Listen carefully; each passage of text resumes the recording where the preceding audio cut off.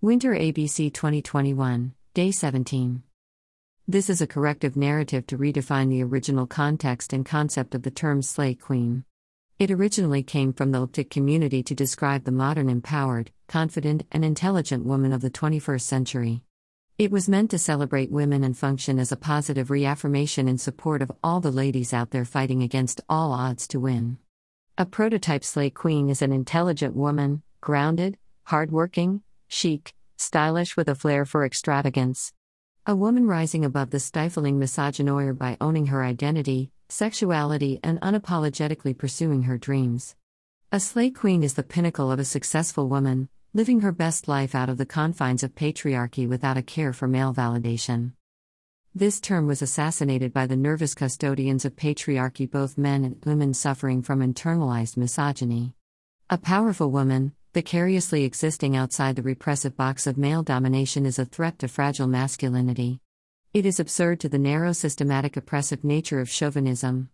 It is impossible to be sexist against a self-determined and assertive woman. The system strives on belittling and undermining women, so this terminology tipped the balance of power between two genders.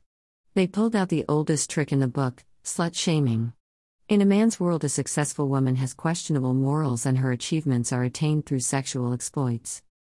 It was easy to turn the term slay queen to derogatory connotations.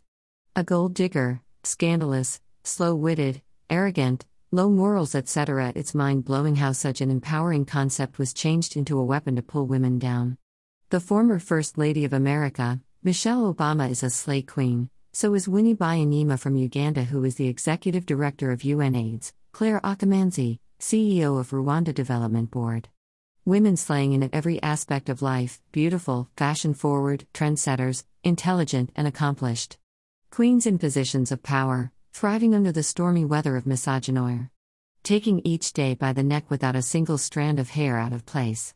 The creed of slay queens is championing over stereotypes and acquiring a seat at the table of societal supremacy. Men were found shaking in their boots at girls portraying an extravagant life on social media. The hate is apparent from the angry reactions and accusations of whoredom.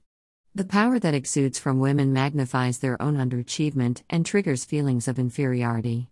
Of course, an attractive and successful woman having breakfast at the Maldives will upset the guardians of patriarchy. Women should be at the mercy of men, not frolicking at the Bahamas in a two-piece bikini suit. After all, men are the life-giving source of female existence. Yawn. Patriarchy hates it when it can't keep women in its suffocating confines, hates it when women can express themselves out of its borders, and when women own their sexuality without male approval. So, what if she slept her way to the top? It does not invalidate the power of our sexuality that stupefies men to be led on a noose of a hanging vagina and easily dip in the bank for prospects of a good time.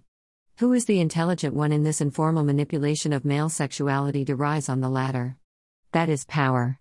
After all, the prostitution industry is only relevant because of the male consumers. It is still hard work, and slut-shaming tactic of misogyny is a toothless bulldog in this era of self-consciousness. It is vital to promote women's self-worth and our capability to determine our own choices. It is a human right to influence social change for our benefit and that of others. The original slay queen culture encourages women to arise, to live within their rights so they can fairly pursue their dreams, to be positive, confident, and happy. To all the ladies, assume your throne as a slay queen and wear that crown with pride. You are gorgeous, sexy, and empowered. Reign.